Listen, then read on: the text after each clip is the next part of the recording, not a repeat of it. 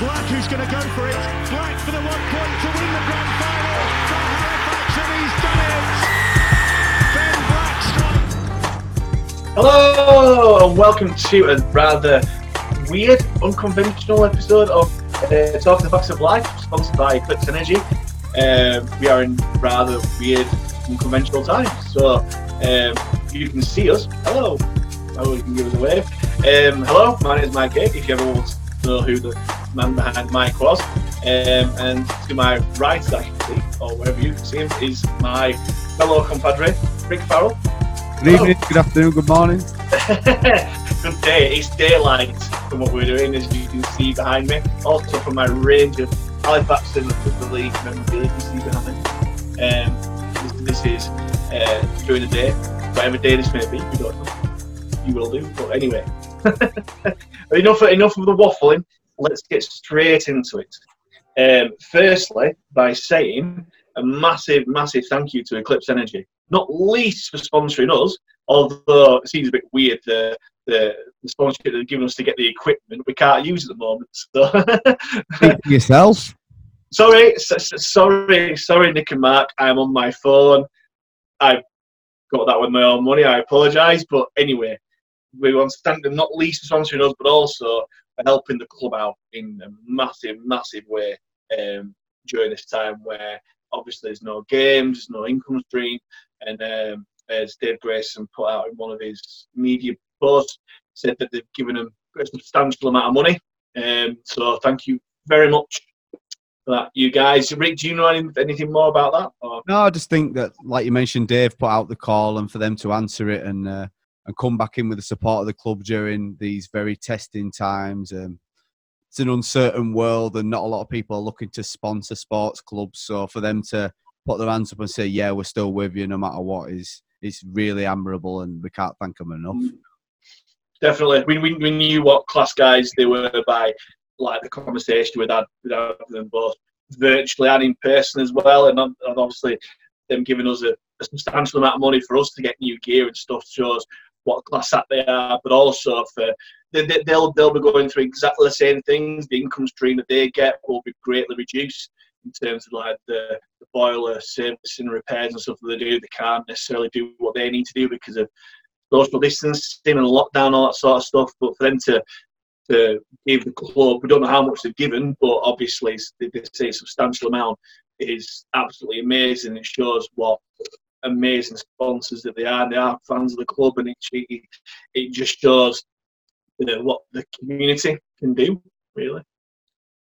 Yeah, it's been good to see the support by all the fans, obviously sticking with the club, and I think everyone will be ready to go whenever that may be, and whenever we get the nod to start again. I think everyone will be raring to see a game again. But obviously, you didn't want to bring it up yourself, but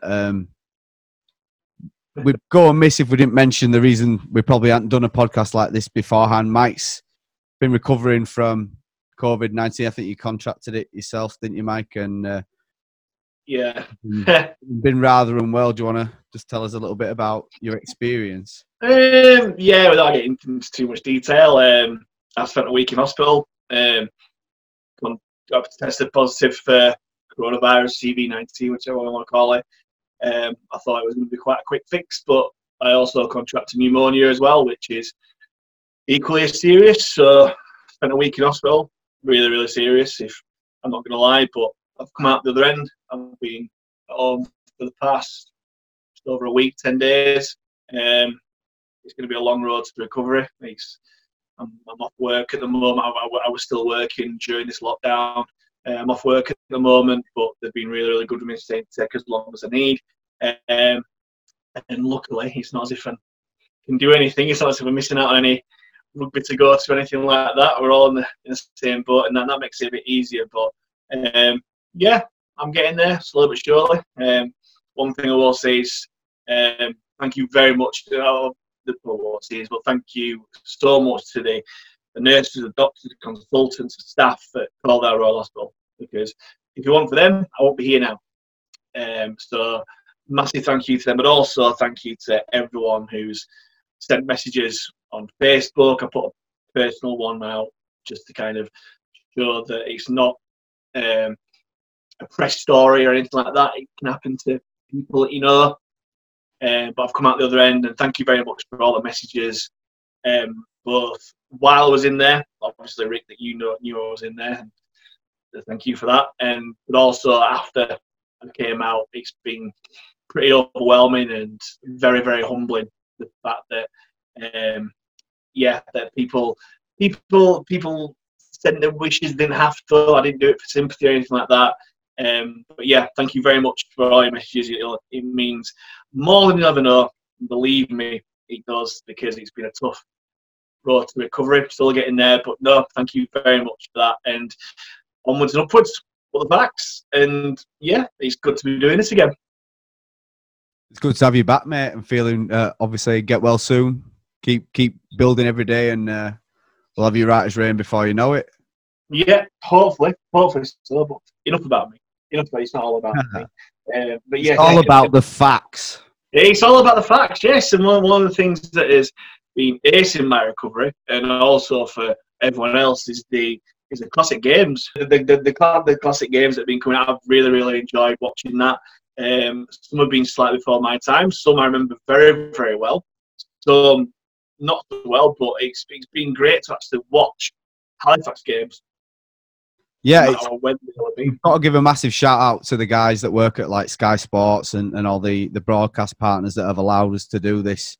You know, obviously they own the rights to the games and everything, so they could have quite easily said no, but it's quite exceptional circumstances, and they understand the need that we have and the obligation we feel to sort of try and help lift up people's spirits in any way that we can by showing a bit of nostalgia and just giving people something to do, because as we all know, it's starting to bite now a little bit. Obviously, yourself, you'll be a few weeks behind all the antics that everyone's been going through with obviously your time in hospital.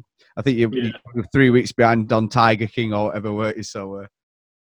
But I've caught up on all that. Don't you worry. I've had enough time to binge Netflix, Sky, Disney Plus, all that sort of jazz.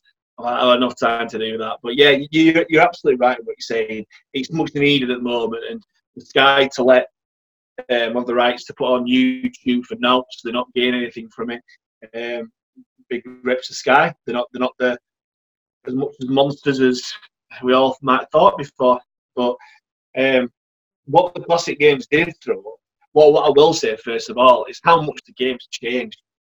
Think of like even like I didn't think before watching it that how much the game's changed. If anything, it's weird, really, because you think today's game is obviously a lot quicker and faster, and the guys are athletes and stuff like that. But what I found watching, especially the older games, like the ones from like 92, 93, 94, the Leeds and Warrington games, is that the game's quicker because there's so little stoppage. It just flies by because referees aren't talking to each other. Referees actually make a decision. There's no wrestling on the floor. That's a big point, is the wrestling. I think a lot of people might agree that the sort of Sean Wayne style of coaching, who's obviously, since we last did this, become the England coach, hasn't he? I think we might have snuck one show in about. Yeah, I think it just been announced. And Wigan were really good at the start of the last decade. They sort of revolutionised the it's a game of 1%ers. Where can we find 1%ers? And they really focused on the ground game, and they were pinning people down. And I seem to remember Tompkins winning a lot of penalties with ball in hand, knocking legs round knees and things like that. So it's what's called the dark arts of the art. And obviously Wayne was the apprentice to Michael Maguire, and he brought it up from Australia. It was Melbourne Storm that completely revolutionised it in Australia. For better or worse, they found success for it, and that's what you do with rugby. But yeah, you're absolutely right about Sean Wayne. Sean Wayne took it to another level, really. But everyone follows it, doesn't they? Absolutely. I think as well, we watched today, there was only a game from 2000, so it's not that long ago, 20 years, and they were still letting the clock run when there are injuries and things like that. I do like that rule for stopping the clock and playing to 80 minutes, so it builds the drama towards the end of the game. You know exactly how long you wouldn't have the last minute grand final winning tries and you know what I mean. So that's been a great rule change between the years. But it's one of those things, isn't it? How do you compare the era? They all say, "Oh, how would a 100-meter sprinter from 1964 get into the finals of the current one?" You know, it's how can you ever know across the years? Yeah, I get what you mean. Would Usain Bolt with the science and technology and stuff that was in the 60s? Would he be able to, people? It's the great debate, isn't it? The rugby league immortals, like say your Arthur Beetsons, your Mal Reilly's, your Dally Messengers, whatever. Could you plonk them in this era with all the science and technology and how athletes are? Would they still be great players? It's an argument. It's an argument you can never settle, but you can't settle it. But it just shows how much the game's changed, and even like before Super League, like all the muddy fields and stuff, and like the kicks and the range of plays and stuff, and how deep the attacking line used to stand and that sort of thing. It's been fascinating to watch. I was a kid back then, and I had this romantic view of it. It was so much better and stuff like that. And part of me does agree, really, because it's slightly machine-like. It's kind of like a battle of the defences now. There's no such thing as halfbacks. It's just going through processes and any chink in playing the odds, didn't it? Yeah. Whereas back, like the likes of Paul Bishop, such a flair player, and to put Paul Bishop in this era would be brilliant. I think he wore a few of those shirts behind you, didn't he? He did. He'll worn that one, and he'll worn that one. Great control there. Unfortunately, that one. But yeah, some of the players that were on the show were brilliant. And you forget how good they were. It just kind of shows why John Bentley and Carl Harrison were internationals back in the day. They were absolute class acts. Well, let's get into it then, because obviously this is a facts podcast and we haven't got any games to talk about. So, what's the show going to be about? Let's get into it, Mike. We're gonna focus on something. What we're going to talk about? Well, obviously there was quite a few different teams that we've seen in the games that we've seen. We've seen like Sheffield, Castleford, Leeds, Warrington, all that sort of stuff.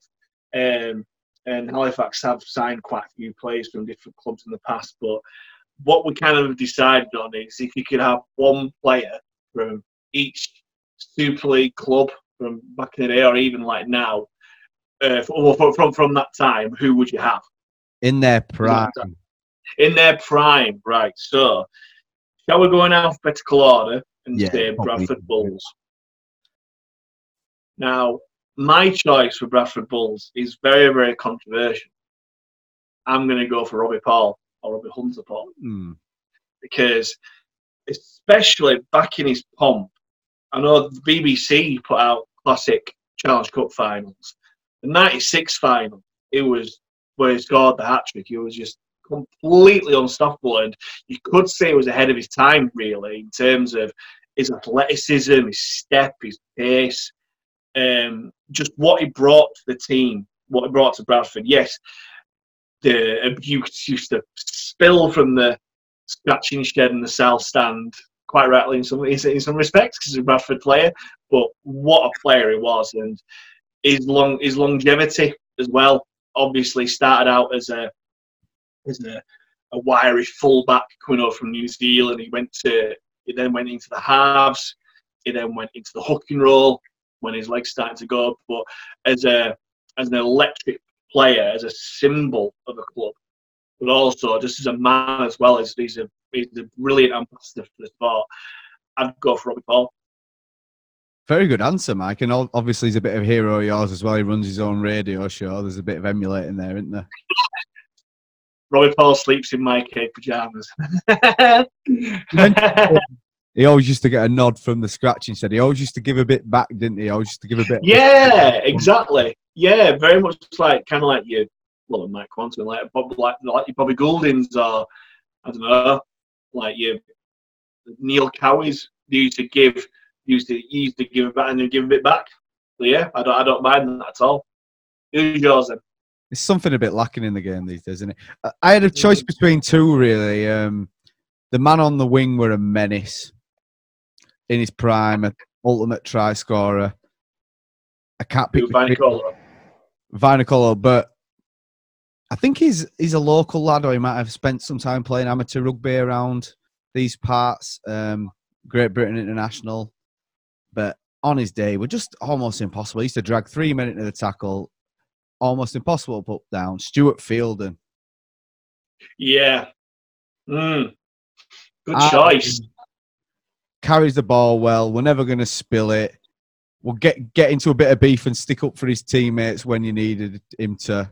And like I say, any Great Britain international in a fact shirt would be a good thing. So, yeah, I'll go Stuart Fielden. If I have to pick one for them, I will pick one that has some kind of facts linked to it. Yeah, good choice. When him and McDermott used to play against each other, it was box office / pantomime, because you just knew what was going to happen. You knew that they were going to scrap. It just depends how it would happen, really. I can't remember whether it was a Good Friday derby or a cup final or something where I think I read in Barry's book that he said, I were gonna take his head off no matter what first chance I got. And at the first scrum, I think there's a famous video where he runs in and he just absolutely clouts him one. The ball or the legs, he just clouts him around the head and then starts giving him one, and that's it then. Yeah.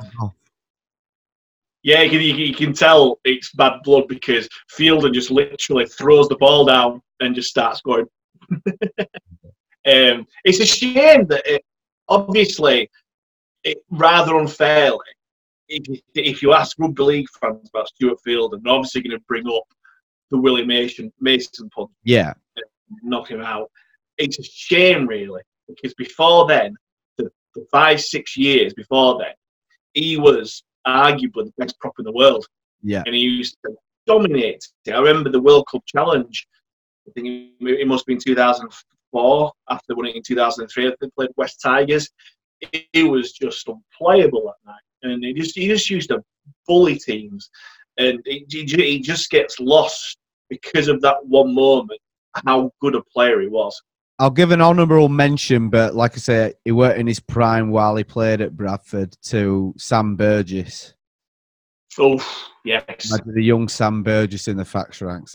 That'd be something to behold, wouldn't it? Yeah, you can also say the likes of John Bateman as well. John Bateman. I always. So let's move on to Castleford before moving on alphabetical order. Yep. Now, Classic Cass had some ace players in their prime. I'll let you go first this time. Well, I think I mentioned this to you earlier on in the day with, obviously, like I said, the cup game going on. One player I always admired, they've had some great ones. They always had a really good fullback and really good Great Britain standard forwards like Diesel were always a bit of a nightmare. But Danny Orr was one that I really admired. That the couple of years that he had before he moved to Wigan at Cass, you'd watch games on Sky every week and he'd just be winning games on his own, just willing his team, and they'd be going to bloody Saints and winning, and they,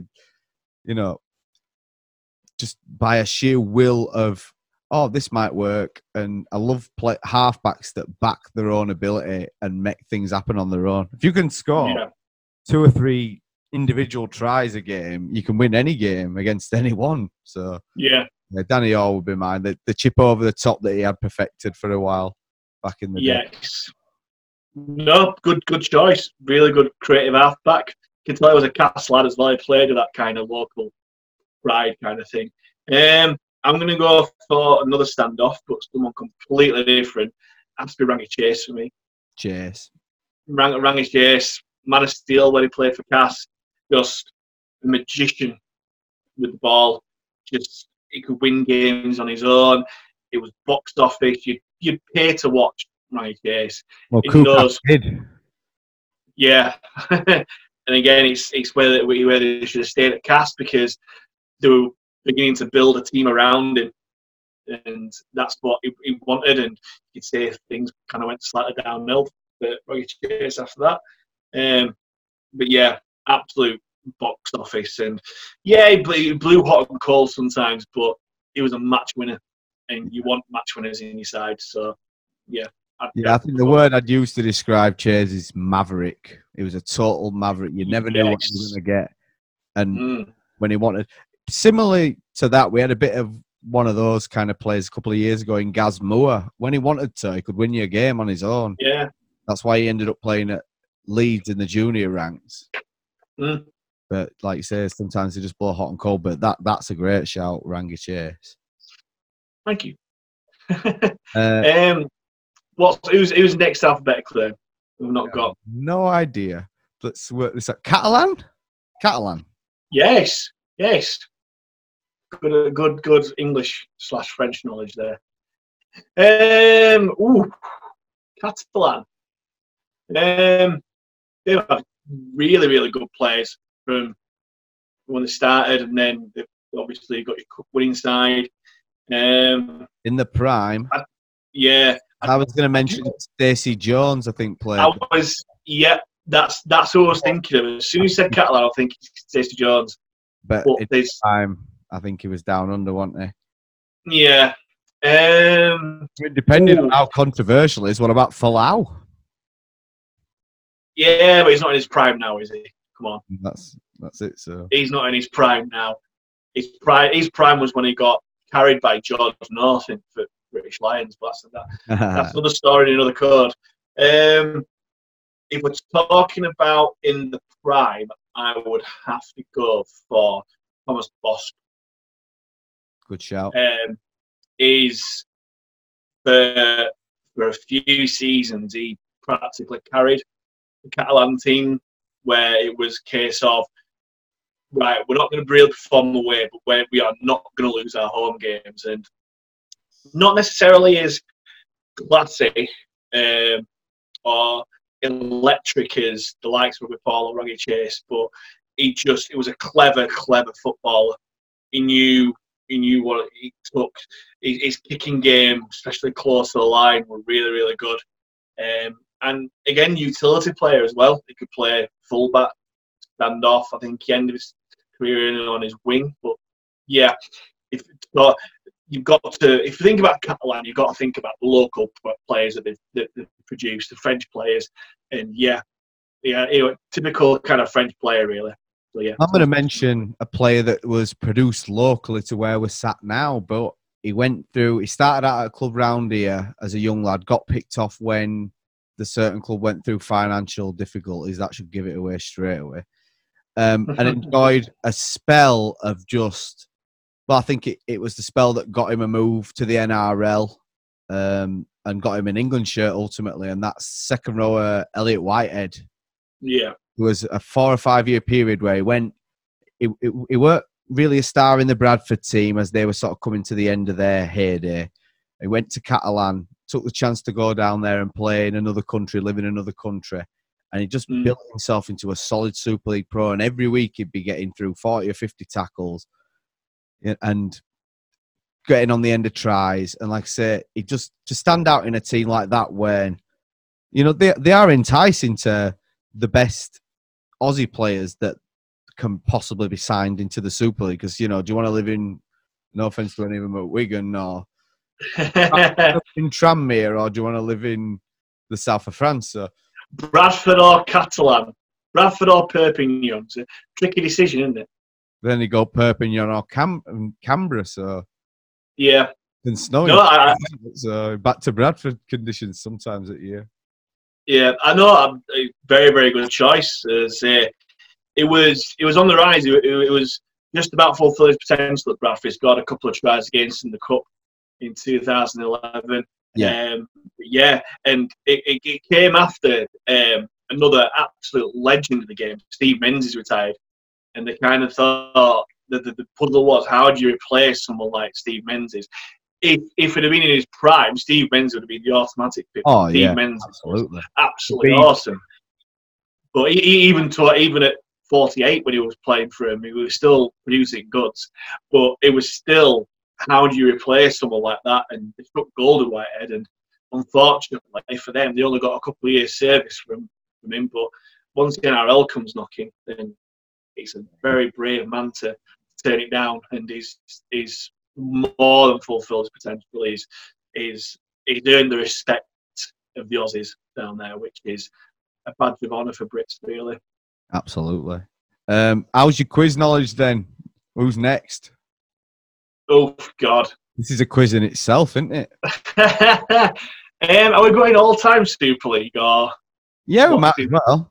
It's not as if we haven't got the time to kill. If you guys at home will indulge us a bit. So C, D. Anyone called D? No, Dewsbury haven't got up there. No, E. No, Huddersfield. I think. We can always come back to it if we think about Huddersfield. You'll go first. Oh, good question. Huddersfield. The best Huddersfield players that I've seen play against us in my time watching Facts. There's been a few. I think I was surprised a few years ago when they played Danny Brough in a friendly down at the Shea, and he spear tackled big Mitch Carlane and put him. I didn't realise he had that in him. But that's a really good question. I'd probably go for the fullback, and I don't know if you class him as in his prime, because he does you're talking about when you mention players and famous clips comes up. There's a famous clip of him getting ragged to death in a game in Australia. Ragged as across. I know exactly what you mean. But he pretty much got them to a cup final one year. I don't think they won it. I'd go Brett Hodgson. You want Man of Steel?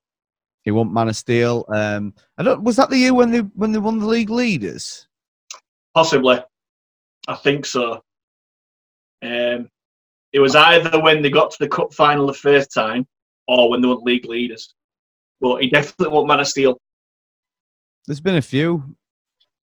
I'm trying to think. There aren't many from back in the day that ring a bell. I mean, they had Bobby Gould in there at one point, didn't they? But again, was he in his prime? Probably not. Yeah, Gary Schofield as player coach. Honourable mention as well. I really liked Connor when he was there. Jake Connor. It was fulfilling his potential. It was beginning to become the player he kind of is now, wasn't it? Also, the other player, the Halifax lad, two Fax lads, funnily enough, Wardle. Had a really good season. He got himself a move, didn't he? So he did, yeah. Joe Wardle. Yeah, Joe Wardle. Yeah. I'm slightly biased on this one because are you going to see as your mate? Yeah.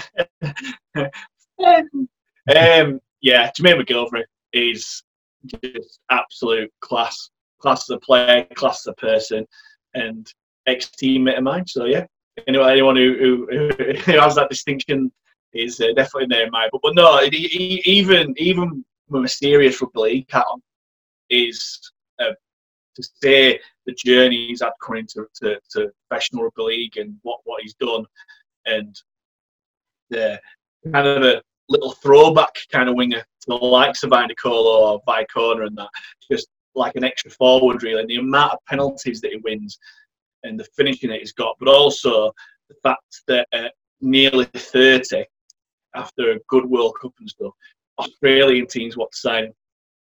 Very rare you get NRL clubs wanting to buy an English player the wrong side of his 20s.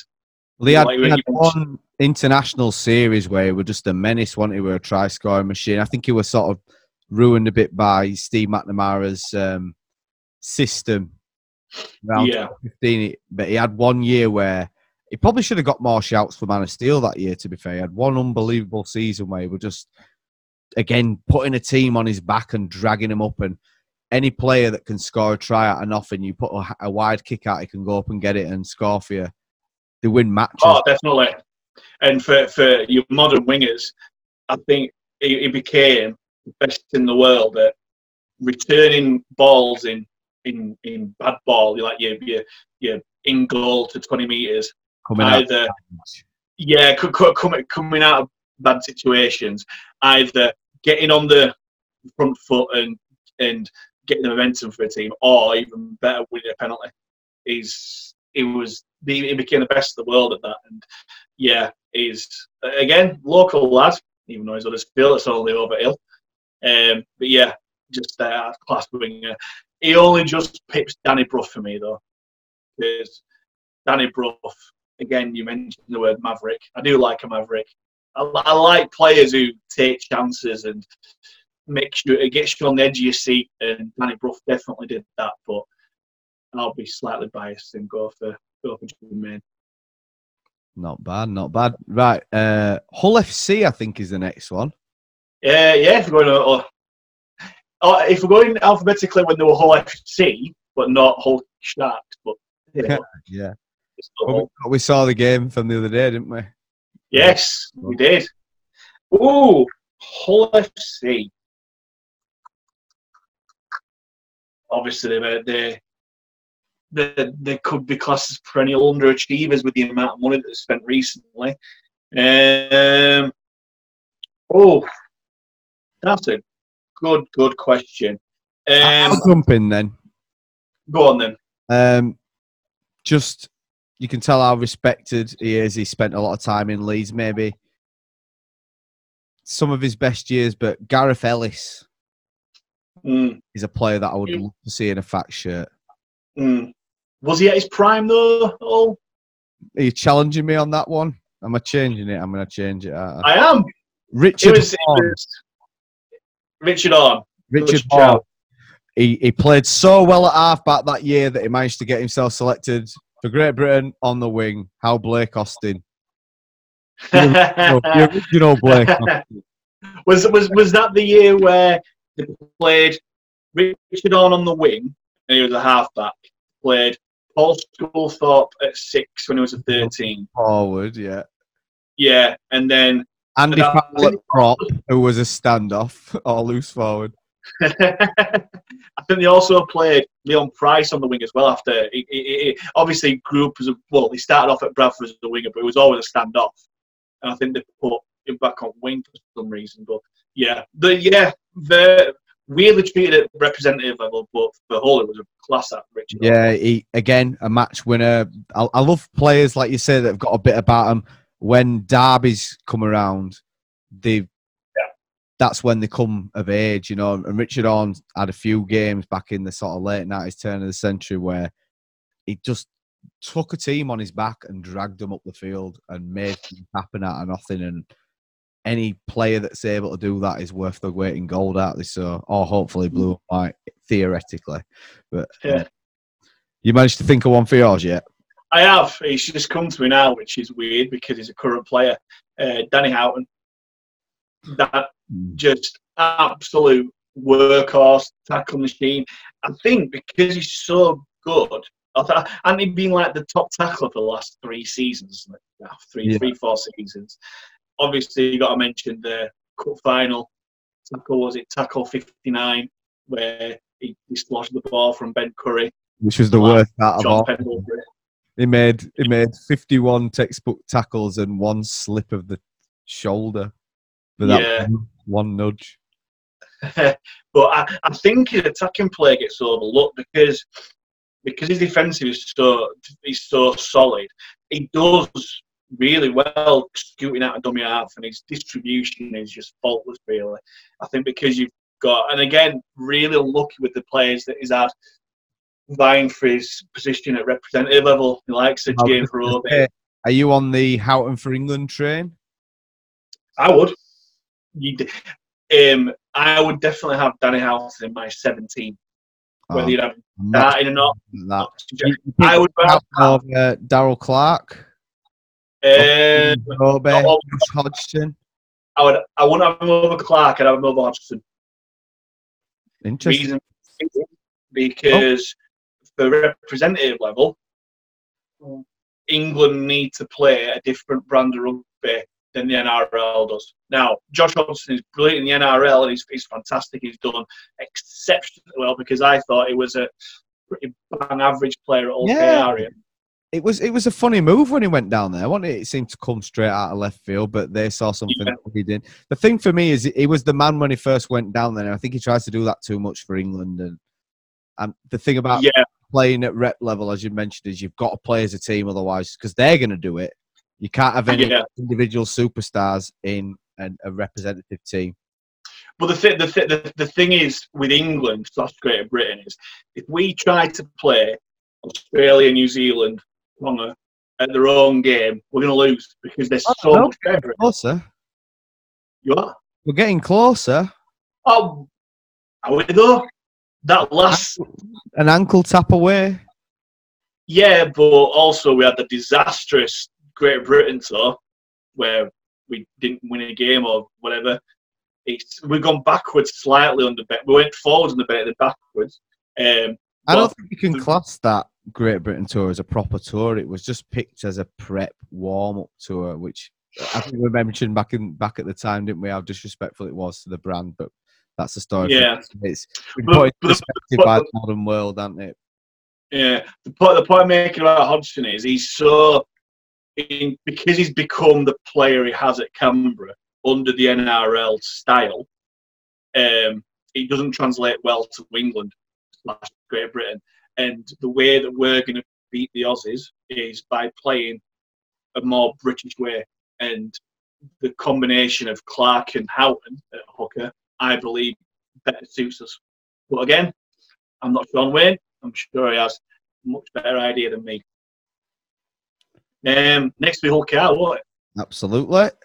Can we pick Scott Morrell? Well, that was my thought, but we've actually seen it come to life. I mean, there was one game that he had in a Hull KR shirt. I think it was either the year they went up or the year after they went up, where they murdered us. I think it's still a record defeat in the club's history. I think it was 88-6, and he just had his ghouls off. And it was the year they went up.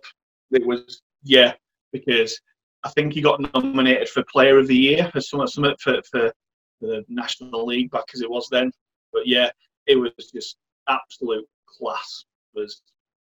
Another one, Ben Fisher. Again, we saw him in a fact shirt. That reality came through. So the options are getting shorter. And we did no research this either. This is totally off the top of his head. This is off the cuff, but I think we can get away with it. I'm making a lot of notes. I'm going to pick one just through instinct. And it was kind of his prime for the downward slope. I'd say Paul Cook. Yeah. Good show. Very, very controversial transfer. Obviously going from LFC and winning up with them and stuff like that. But he's an Eastall lad. He's an OKR fan. And when they came up, it was the first year they came up, so he'll be partnering with there. Again, class act, underrated player. I think he should have had more representative honours. What he lacked in pace, he more than made up for in his bubbly brain and putting people through gaps, sucking people in defence, and also his kicking game as well. So I'd be Paul Cook. Mine's going to be like a hindsight thing because we did see him in a fat shirt, just not enough. The player in his prime from Hull KR that I would have loved to see in a fat shirt was David Hodgson. Interesting. Winner. I would have loved to have seen him. What did he play? 3 games, scored 4 tries, and then got signed by, I want to say, Gateshead? Or did he go to Wigan first? Wigan basically did a job lot on us and they signed Hodgson first, and then they bought Chester and Clinch. The guts out of that team. We were threatening them so much they ripped the heart out of our entire squad. I always remember, I always remember in '98, like before Hodgson broke in, I did a Blue Sock summer school with Tony Anderson, and I'd been 10, 11 at the time. And, David Hodgson was one of the young academy lads that helped out, who probably got dragged out of bed and said, right, you're doing this. And it was really good, to be fair, really good. But I always remember Tony Anderson saying, this guy's going to play for England, Great Britain. He's going all the way to the top. And you just kind of think, really?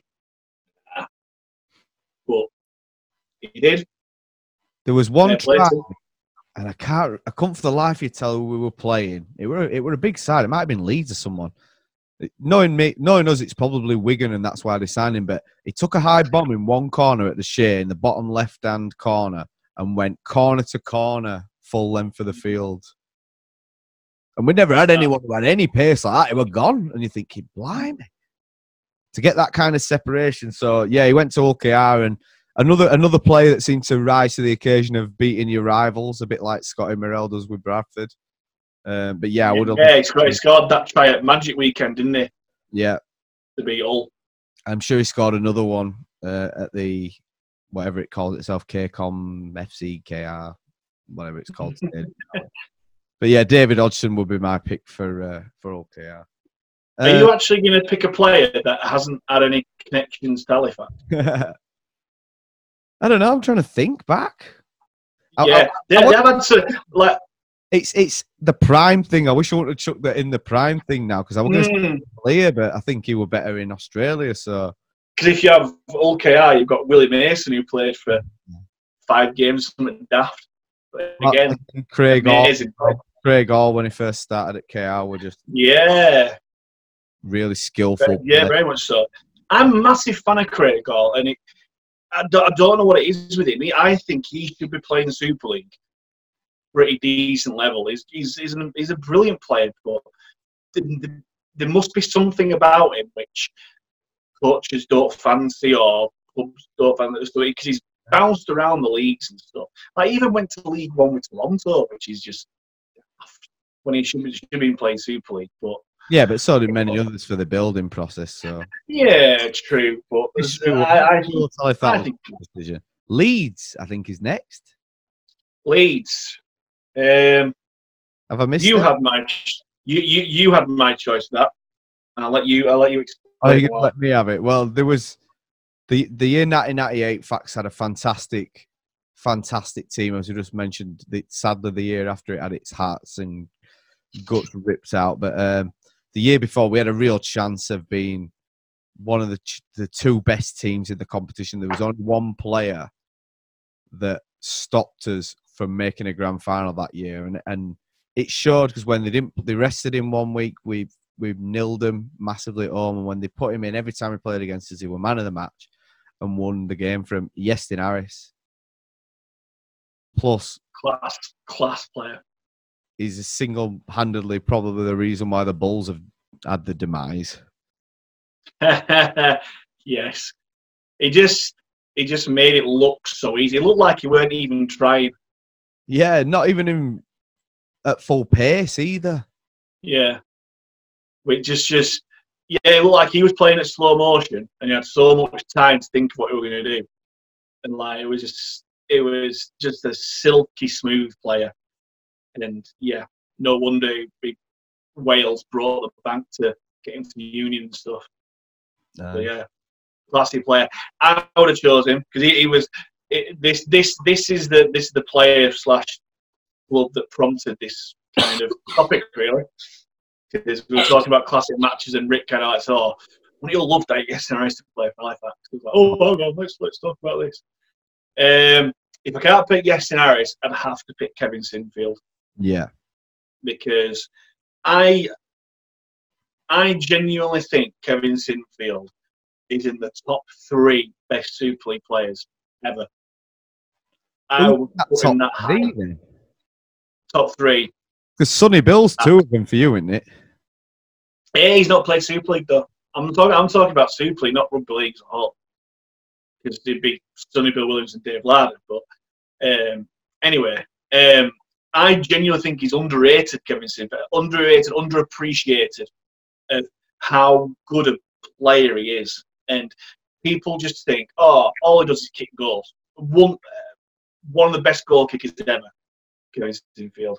But the rest of his game, I think Barry McDermott summed him up brilliantly that he's not the fastest player in the world, but every other stat that you could have for a rugby league player, his rating is never below an 8. He tackles, he can kick, he's not dirty, He's a team player. He's a leader. He's just everything that you want from a rugby league player. What? You giving him an 8 for speed? No, apart from speed. He's not exactly slow, but he's not going to win any 100-metre race anytime soon. But again, quite similar to Paul Cook, what he lacked in pace, he more than made up for in his other areas. And again, versatile. He played so much at 6, at 13. Arguably, he played his best rugby that I've seen play for him at 9 for England, when we nearly beat Australia at Ellen Road. I think it was 2000 and I think both 9, 10, 11. He was playing 9, and he was absolutely brilliant. And yeah, I just think because he plays for Leeds and because of the club and because of how dominant they were, I think he gets overlooked by how good a player he actually was. And quite rightly, he got the Golden Boot one year because, again, people complain at the time. But no, I genuinely think Kevin Sinfield he's one of the all-time greats. I totally forgot about one as well in his prime. I think he's Super League's all-time top try scorer is up there. Danny Maguire. Definitely. I'd say for the first 3 years, yeah, because it was just electric. His pace just beat teams. But I would argue that towards the end of his career, he probably became into his prime for completely different reasons. His last year at Leeds, but also OKR, because he became more of a proper halfback rather than a fullback in disguise. Because Dan Maguire's strength was support play, wasn't it? Yeah. He was support play and picking gaps, really. He weren't an organiser whatsoever. He couldn't organise a bloody, well, you guessed the euphemism, but it was just a runner who again, Sinfield allowed him to have that. He took on the brunt of responsibility to let Maguire do what he did. So, yeah, you wouldn't have Maguire without Sinfield. Yeah, very true. Should we have a break? I wouldn't mind getting a wetter water. Yeah, go for it. So we'll come back in 2 minutes. Hello, welcome back to another part of the weird and wonderful Talking the Facts of Life, sponsored by Eclipse Energy. The different version. The different version that you can actually see us. You can see my wonderful shirts. And yeah, it's a weird off-the-cuff version because we've talked about all sorts of stuff, but at the moment we are talking about players who, clubs we've played against in the Super League, players who played for them, who we'd love to have playing for Halifax in their prime. That's about right, isn't it? Yeah, I think that sounds about right. It's a good job there's no kind of caption for it coming up. No research. So on to L. We've brushed over the ones that only played 1 year in Super League, though, so that rules out. Yeah, players we can't really talk about. And Workington, I think it was. Paris and Toronto and Celtic Crusaders. Yeah. So that brings us on to London, I think. London. Only one candidate for me, really. Obviously, London have had some really good players. Martin Fire played for him. Sean Edwards played for him. Not in the prime. No.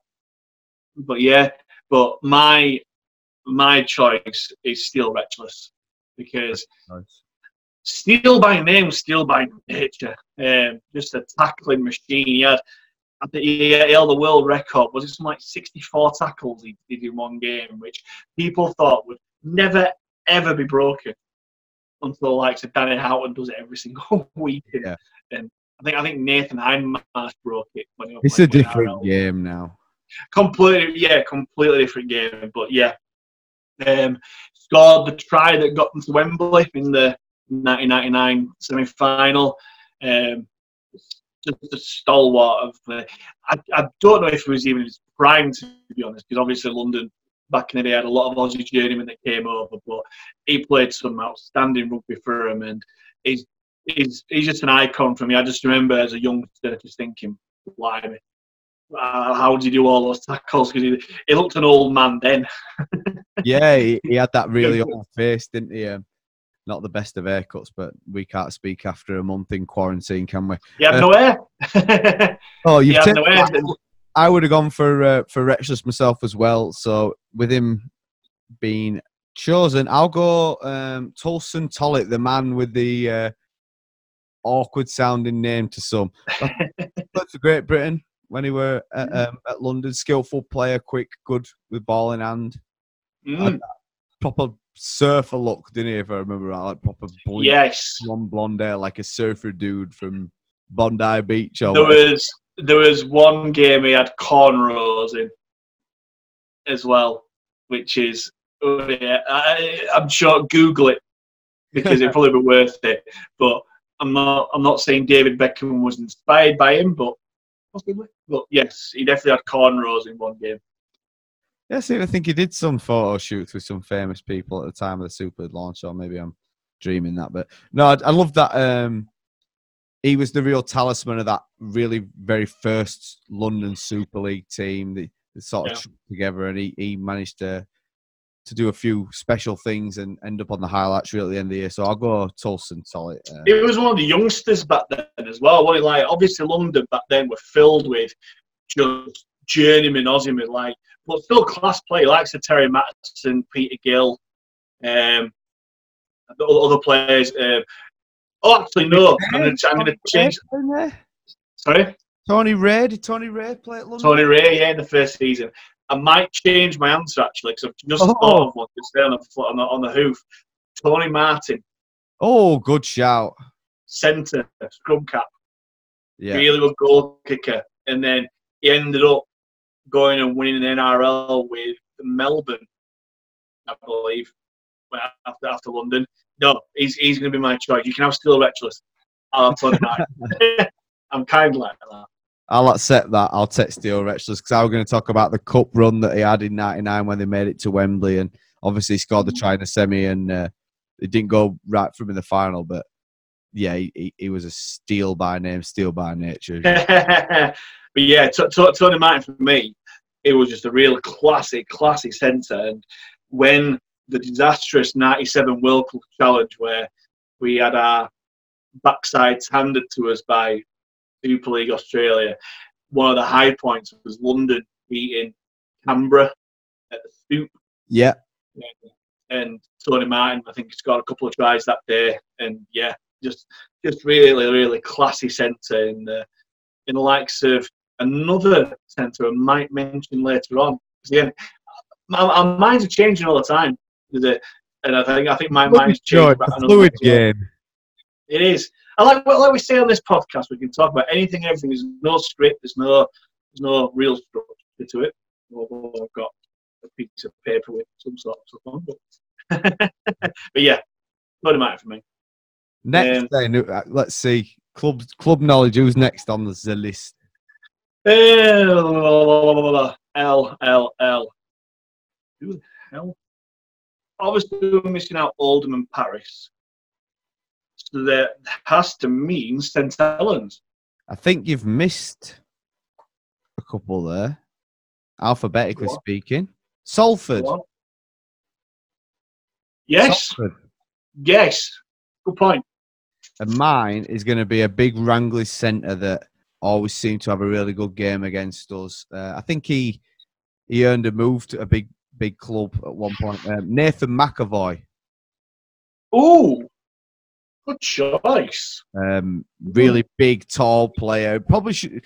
He looked more like a back rower than he did. I thought you were going to say Scott Naylor when you described him, but Nathan McAvoy, really good player. McAvoy, I think he played for Emerging England around that time as well. But always seems to have a good game against us. He was a big unit. He were one of these types of players where he weren't a typical looking rugby player.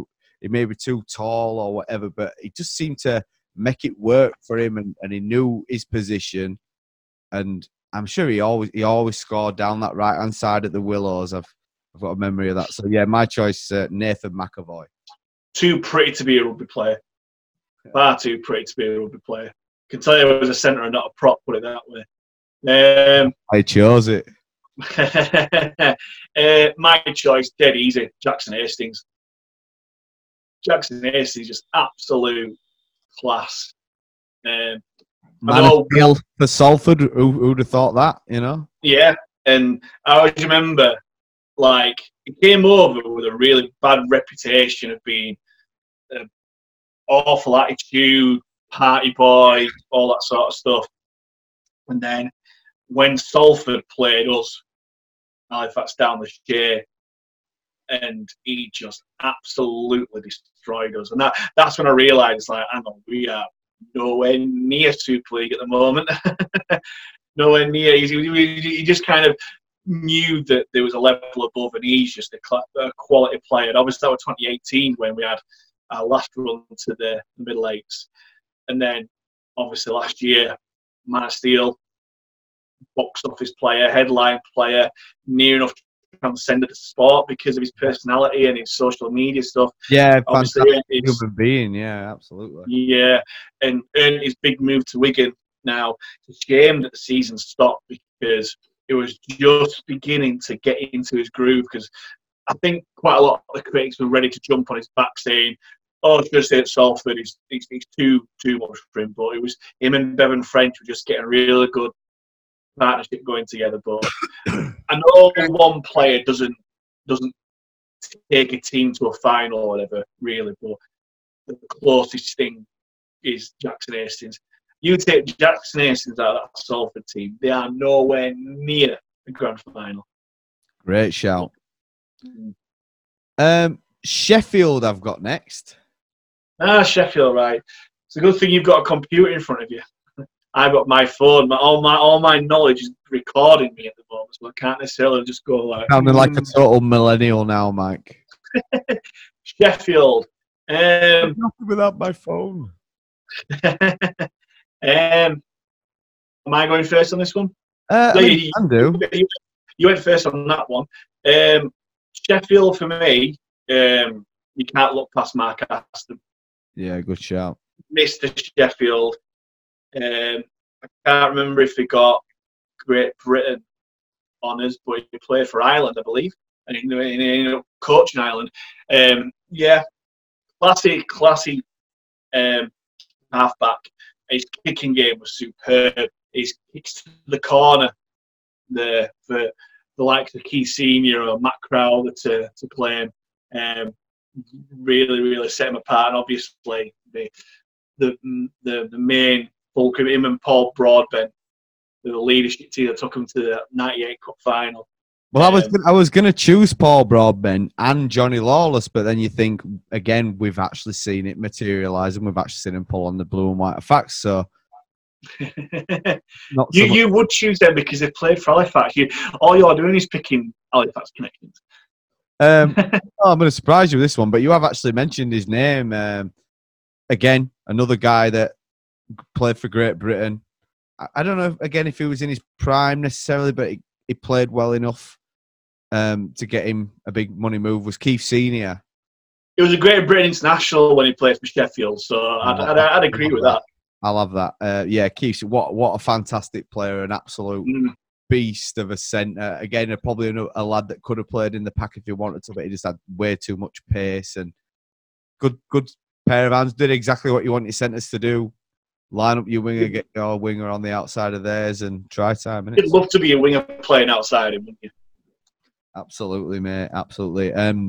He always seems to have a good game against us for Sheffield when, obviously we'd have John Bentley and Matt Preston running up one end and they'd have Keith Senior coming down the other. So we'd win in the end. But, put him into that team. Imagine him feeding ball out to Bentley or Boovey. Yeah. Eddie or any of those. If he don't score a try himself, more often than not, he'd feed his winger or, you like when he played for Leeds, Danny Maguire. Danny Maguire must have got so many tries just following him because it was a man mountain who just made so many breaks and then he didn't finish off himself. I think the whole Leeds attack was sort of focused on getting Senior free down the left, wasn't it? Well, when they won the first Super League title in 2004, their left edge was Lauatiti, Senior, and Marcus Bai. 3 absolute monsters. So no wonder quite a lot of their play went down that side. Absolutely. St. Helens. St. Helens, finally. Finally. Is it me first? I'll let you go first. You go first. Well, I always pick this one. I think he's, in my opinion, the best player that's played in Super League. Or certainly the most skillful for what he is. And it was just the one player that, watching back at the Shea when I was a kid, at the new Shea, as we've seen it called on some of these old. See, that's just before we do this. How weird is it to see the Shea at different stages of being built up as well? Yeah, You know? I remember the tiny little East stand. With the weavers behind it. Yeah. And But everyone, you're right. Every single time it's the new Shea, the new Shea, the new Shea. Just Shea. Just get on with it. It's a shame. But anyway, yeah, I'll take your leave and get on with it. Paul Sculthorpe. I weren't meaning that. Paul Sculthorpe, Great Britain International, always seemed to play well against us at loose forward, skillful. Probably the archetype to some and an inspiration to the ones that came after it of the first receiver, loose forward, either taking your hit up or getting the ball out the back. He was an absolute expert at that. And as we talked about off air, any lad that could play for Great Britain at 3 positions, including one being a forward and one being a halfback, is pretty special. And have your best game in a Great Britain shirt, playing at standoff, which isn't your position, I think is a trait that most people would kill for. So Paul Sculthorpe is the St. Helens player I wish in his prime would pull on the blue and white. He was my choice as well, but I'm very kind to let you have that. You're the one that's under the weather. If you want to take these and make me think harder, don't worry about it. I'll play sympathy vote. I nearly died, so I'm going to have this. I'd have picked Sculthorpe because, just amazing player. For 3-4 years, he was just unplayable. And you mentioned the performance for Great Britain at 6, first test at Huddersfield. He destroyed Australia that night. I know the scoreline weren't necessarily that much, but he just did, and he completely outplayed Brad Fittler and Andrew Johns. So he's just a quality player. I was going to pick Sean Long for this until a little nugget dropped into my head when I was talking about Tony Martin in terms of classy Australian centres. For the namesake? No. I'm going for Jamie Lyon. Oh. Not Tommy Martin. Although Tommy Martin is high up on that list. Tommy Martin and Sean Long are possibly my favourite halfback combination in Super League history because they complemented each other so well. They were both off the cuff. They were just both box office, and they were absolutely brilliant. But in terms of a player in his prime, Jamie Lyon, the 2 years he played for Saints, was outstanding. I was unfortunately never got to see him play live. And Halifax didn't play against him at that time, but he was just absolutely amazing. And it's very rare that a player gets cast off from the NRL, comes to Super League, and then NRL clubs are clamouring for him to get back. He went back and played for Australia and New South Wales and all that sort of jazz after that, and it was unplayable at times. It was, again, we mentioned how good it would have been to play outside Key Senior. Adi Gardner must have got so many tries off Jamie Lyon, and he was an amazing goal kicker. Towards the end of his career, he went and played 6 because of his footballing skills. But yeah, Jamie Lyon just picked Sean Long for me. I mean, that 2006 Saints team is probably going to go down as one of the best that's ever been in Super League, isn't they? I think they were just but they won the treble, didn't they? Yeah. And there was just no weakness when you've got a team which has got Wellens, Lyon, Long, Sculthorpe, Cunningham, Roby, Wilkin. Yeah.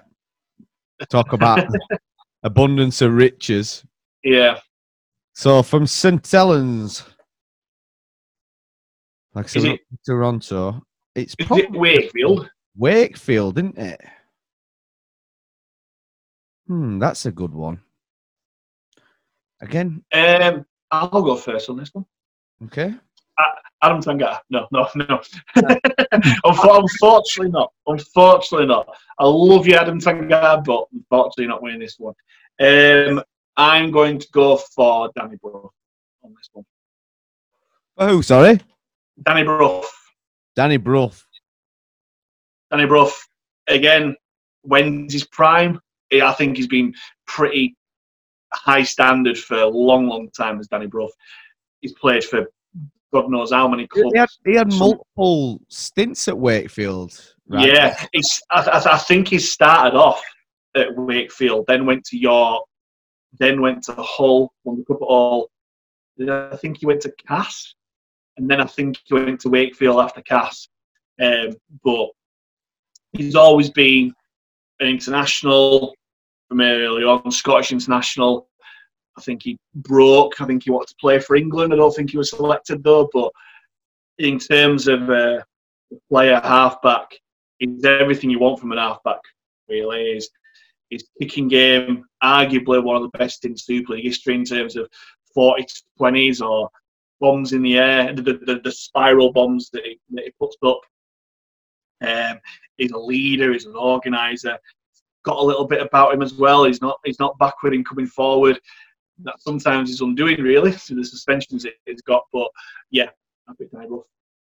I'm running through my brain thinking of fantastic Wakefield players, but I'm sometimes getting a mix up because, like you said, there's so many that have played for one, then played for someone else. I'm going to say, but they're not being the prime, really. That's the thing. Well, if you talk about prime, I mean, I think he kept him up, or he played for the rivals as well. I'll go Brad Davis.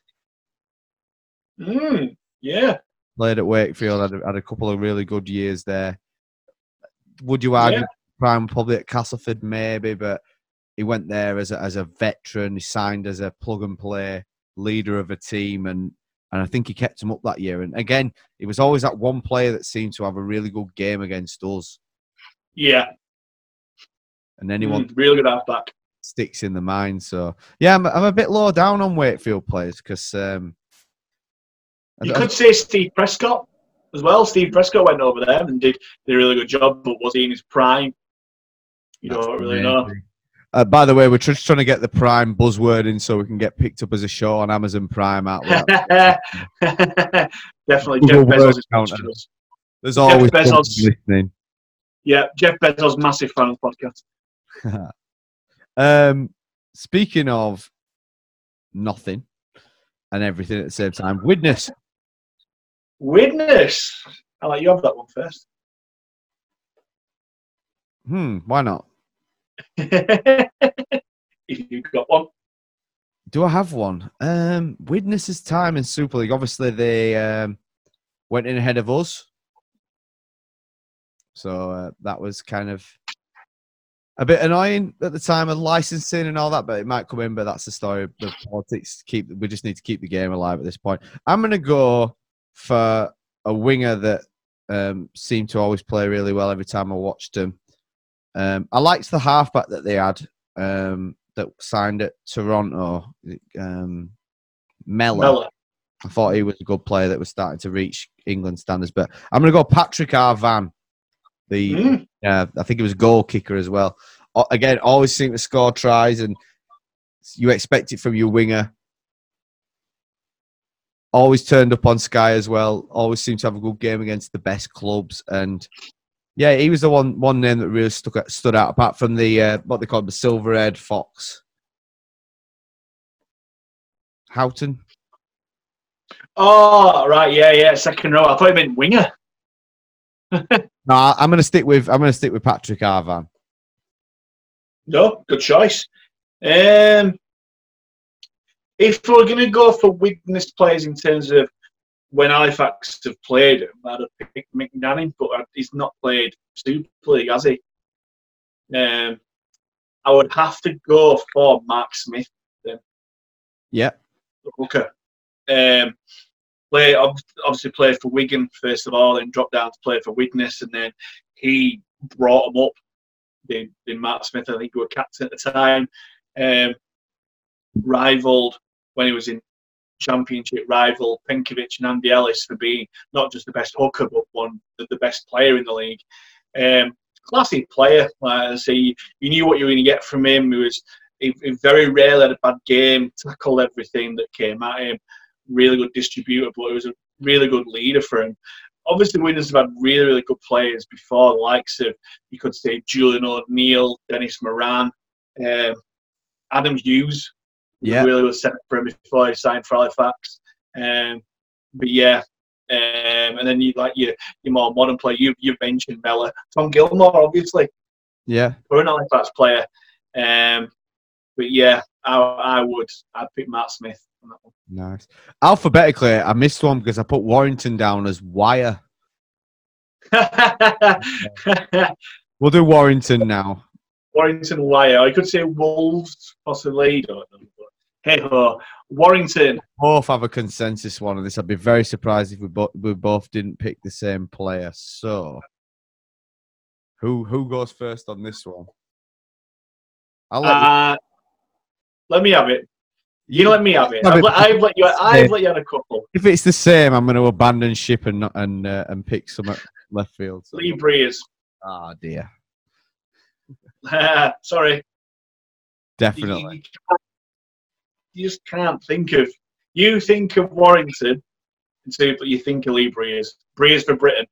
How I'm very much in the Eddie Hemmings sport of how he didn't get more representative honours while playing. It was the classiest six. Obviously, again, rather than putting Breers in, who were a bit lightweight against the Aussies, maybe Great Britain coaches prefer to put the likes of Paul Sculthorpe or Leon Price in there.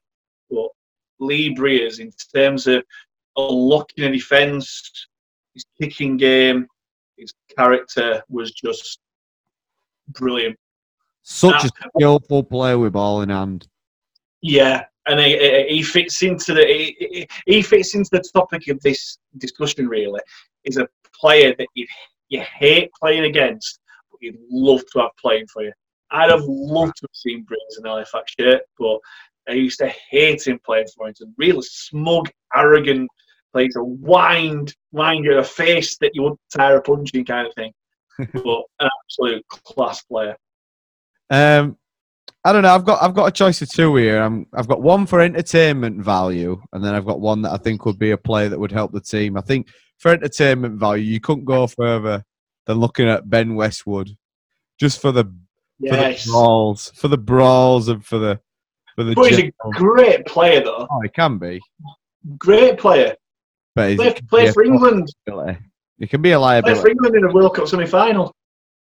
And as we all know, the South Stand faithful do not like penalty machines, so I'll brush over that. And I'm going to pick. I think he played centre in a bygone era. I'm going to go for the man with a great name, Toa Koe Love.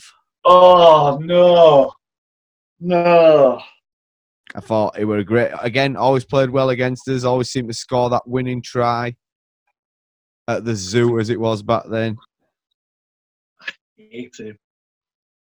I never wanted him to play for Halifax. Just dirty, third man in, cheap effort. Yeah, a good centre, but no, not for me. It's the first one I properly disagree with you on there, Rick. Oh, I'll take you on that. I mean, like you said, centre. Any guy that can score a try from anywhere. I seem to remember one game where we had the game sewn up and he made a break from his own 20 out of nothing, and just any lad that can do that, I'll take the cheap shot in, dirty Wigan style antics if he can win you a game from nothing. So I'm not denying he's a good player. I'm not saying that, but no, not my kind of player. And then this is the hardest one, isn't it, out of all of them, I think.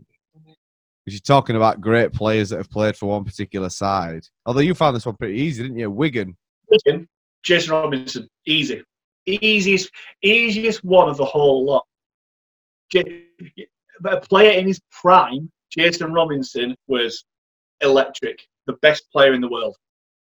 It was you just could not handle him. It was like in the Rangi Chase model. It was box office. You would pay to watch Jason Robinson, and his try scoring highlight reel is just ridiculous. And the daft thing is, he did so much in rugby league before he left for Rugby Union. He was only 26, 27. He was coming into it. But again, when was his prime? Was it when he was 18, 19, 20? Or was it when he won the World Cup with England Rugby Union? But he's one of my favourite players of all time. And I would have loved to have seen him in a blue and white shirt. But Absolutely. I'm glad that I saw him in England, a Great British shirt and England Rugby Union shirt as well. Good answer, mate. Good answer. I'm going to have to stick with me bloodline, my family name, and I have to go for the one and only Andy Farrell. Yeah. I mean, any lad that I think he made his first team debut at Wigan in an era when they were full of stars as a 17-year-old kid, youngest captain of Great Britain ever, and another player that you just knew were destined for the top, a leader, captain of England and Great Britain forever, every time he played. Had his best game in an England shirt at standoff, ripped the Aussies to death in that game. Great Britain shirt, I think it was. It was. Absolutely one of the top rugby players that's ever been for me. Oh, definitely. I loved Andy Farrell as a player. I thought he was absolutely outstanding. And he got my respect more. And I think more people kind of thought, oh, he plays for Wigan, it's not that good. He plays for an ace team kind of thing. When he went to play at prop, when Wigan had a real injury crisis, and yeah, fair enough, he's 6'5" and God knows how many stones and whatnot, but he weren't that sort of player just to take the ball in and just crash in. When he played that, and when he broke his nose against Leeds, and then he came back on with that bandage over his face. He got so much. A lot of people said, "Oh, what fair play!" And yeah, he was an absolute monster at 17. Absolute monster of a player. A bit chubby, a bit puppy-fatty, but obviously grew into it. And yeah, I can't argue with that at all. But I was going to pick Martin Offiah, but again, I don't think you'd class that as a Super League era peak because he played most of rugby before that. Yeah. But you think of the players that you say it's so hard. You like Sam Tompkins, Chris Bradlinski, Gary Conley. Yep, they certainly had plenty of stars over at Wigan. Well, that killed a bit of time, didn't it? It did. Is that it? I think that's it, teams. Any more for anyone? No, can't think of any V's, Y's, and U's and Z's. No xylophone Reds. Zulu Warriors, South African expansion team. No, that's it. This very interesting debate. I like that a lot. We'll finish kind of on like what next? What next this season? What obviously there's certain competitions that have fallen by the wayside. The 1895 Cup was cancelled very early on. We found out this week that the Summer Bash has been cancelled. The Magic Weekend has been postponed. Definitely, no doubt, that'll be cancelled pretty soon. How do you finish the season? How do you solve a problem like this season? There is a lot of games left to be played, so that's obviously the main concern. Although I think the main concern, more than anything, moreover, and you'll be able to testament to it, is preventing anyone catching the virus and making sure that everyone's health is priority number one. I think first and foremost, if you're talking about completing the season, you've got to look at what do you prioritise? Do you do league? Do you do cups? What do you do? So I think first and foremost, especially in Super League, I think the loop fixtures are gone instantly. Yeah. I think they should have. I don't see the point in playing them anyway, but I think totally agree. That's the most sensible one. I would be surprised if the cup wasn't cancelled as well. But seriously, I don't know how you do it unless you go into next season. I think the Ashes schedule for the end of the year is going to go because I think the NRL will.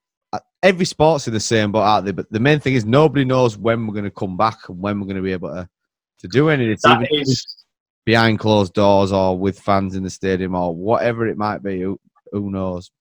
I don't know. It's the $1 billion question, isn't it? how do you finish the season? And like you hit on nail and then about unknown. Like from what I've been through, it's the unknown of how did I catch it? What happened next? Can I catch it again? Yada yada yada.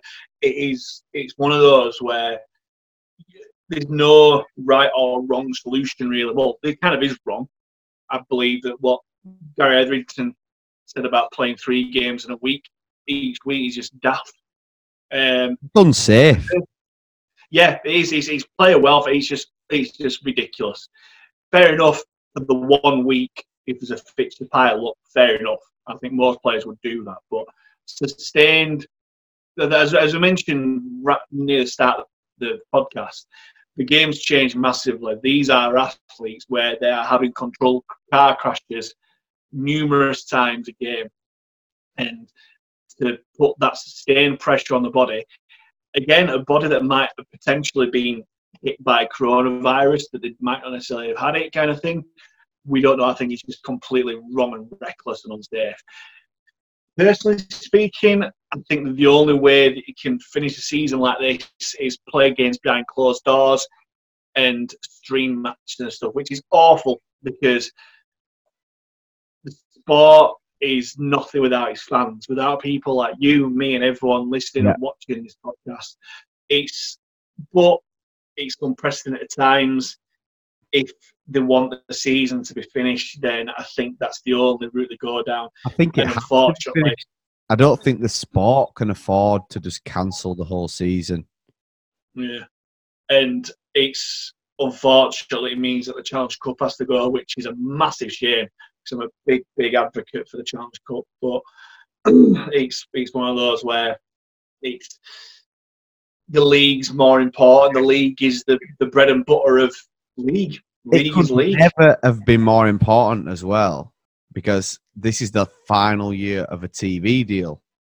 Yeah, we need to get games on to prove to the broadcaster that we have the same content to be able to hopefully get the same deal. We were talking off air, weren't we, about obviously the world's changing so much and how these big media companies are now becoming more essential than ever to keep us entertained and stuff. So I'm optimistic that we will get a similar deal and that the sport will be okay. But yeah. That's as long. I would rather this season first. Yeah, I would rather have games played behind closed doors and streamed and have a weird atmosphere or whatever than the season to be cancelled. And I think it's the lesser of many evils, and I think the players would agree as well. The players, like we've seen, we kind of skipped a little bit, but the players as we've seen on the messages they've put on. They've recorded for the social media and stuff. They're doing well. They're keeping fit. They're homeschool. They're doing all that sort of stuff. But at the end of the day, they want to play. They want to be back out on that field and play. And if you give a choice to any player in Super League Championship 1, whether you say, right, the season's either going to be cancelled or the rest of the games are going to be played behind closed doors, they would choose the second option every single time. I think what you've got to look at as well is, depending on how long we've still to go on this lockdown and before things can start get some kind of normality, is you can't just go from nothing to, right, we're going to play tomorrow night, get yourself ready to play a full it's a rugby league. You need a couple of weeks to get you. So I'm more in the opinion that we're more likely to play a friendly before we are a league game. There's got to be some sort of warm-up games, but also the fact of the testing. They've all got to be tested. Honestly, I got tested in hospital, so I was kind of lucky in that respect. But we've seen the slow rollout of tests being done for NHS staff, which is quite rightly should be tested first, kind of thing. There's got to be that safety aspect. It's going to be people who are going to be breaking this lockdown, which is being put in. Are they coronavirus? But we could have a situation where potentially half our squad could have coronavirus at the time of these games, and they don't necessarily know it. They get tested. It's like, right, we can't play the game anyway because we can't raise a team. Yeah, we just don't know.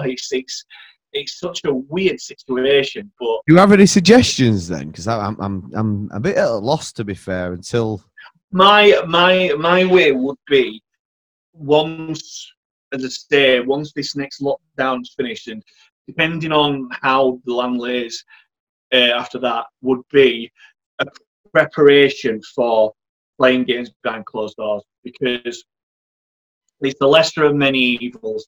I don't like the fact of cancelling a season. I believe it's just wrong in that respect. But health of the players and the public is a priority. But as I say, that would be my personal preference. It would be to play games behind closed doors, possibly weekly as well. And it's tricky for part-time teams. Super League, we've mentioned it before, they can play whenever they want. The full-time, they can do on a Tuesday afternoon, really. They don't necessarily, especially in these times where people are off work kind of thing, it's people can watch it kind of thing. But personally, I would put it behind closed. I know I'm repeating myself a lot, but I would, in terms of a selfish rugby league fan, I would get played behind closed doors, the games recorded, streamed, however. But that is only if the players are fit and healthy. Good point. And that's it, I think, isn't it? But apart from what we've got to talk about, let's look forward, shall we? This is the first kind of episode of this new, dare we say, improved podcast, because you can see our beautiful faces. But because of that, it does make it easier to get guests on, to get players on, hopefully. When I say, Rick, you can use your connections there to get certain players on. You can live stream, possibly, we don't know yet. But any suggestions of what we can do going forward, please let us know. If we do get players on, then we'll open up the questions to you guys to fire away and stuff. But yeah, this is going to be us for the foreseeable future. Whether or not we carry on recording it, filming it, and stuff like that, we don't know. If you're a big fan of it, great stuff. But if not, then we'll just keep it audio, and you won't have to look at our awful faces. I'll just duck down. I'll just literally do like this, and then just like you can see my mini shirt collection there. But yeah. No video, it master yawning. Been yawning all the way through. and drinking water all the time and stuff. It's been a long day. But anyway, yes. It's good to see you, Ege. It's good to see you back in some form of good health. I'm sure everyone out there will echo that sentiment as well, and wish you well with your recovery, mate.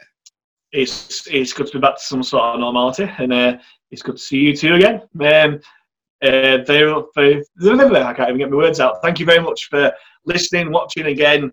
Thank you very much for the messages. Thank you so much to Eclipse Energy and those guys. Yes. We are proudly sponsored by them, and we're proud to be associated with them.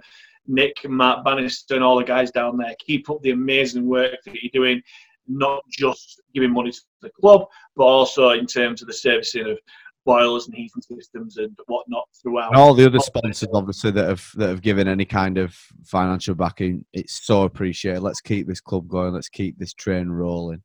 And everyone at home, you're doing your bit as well by staying indoors, staying at home, not spreading this thing. Ege will be able to testament to how serious this thing can be if you do catch it. So everyone's doing a bit, starting to get a bit fed up now, but hopefully we can just do a bit to brighten your day and talk a bit of facts. Yeah, definitely. If you're missing your rugby league fix, it's more important than ever that you can listen to our expert opinions, our droning on voice and stuff. But again, thank you very much for listening, watching. Thank you very much for the messages again. It's been my time. And last of all, up the fat.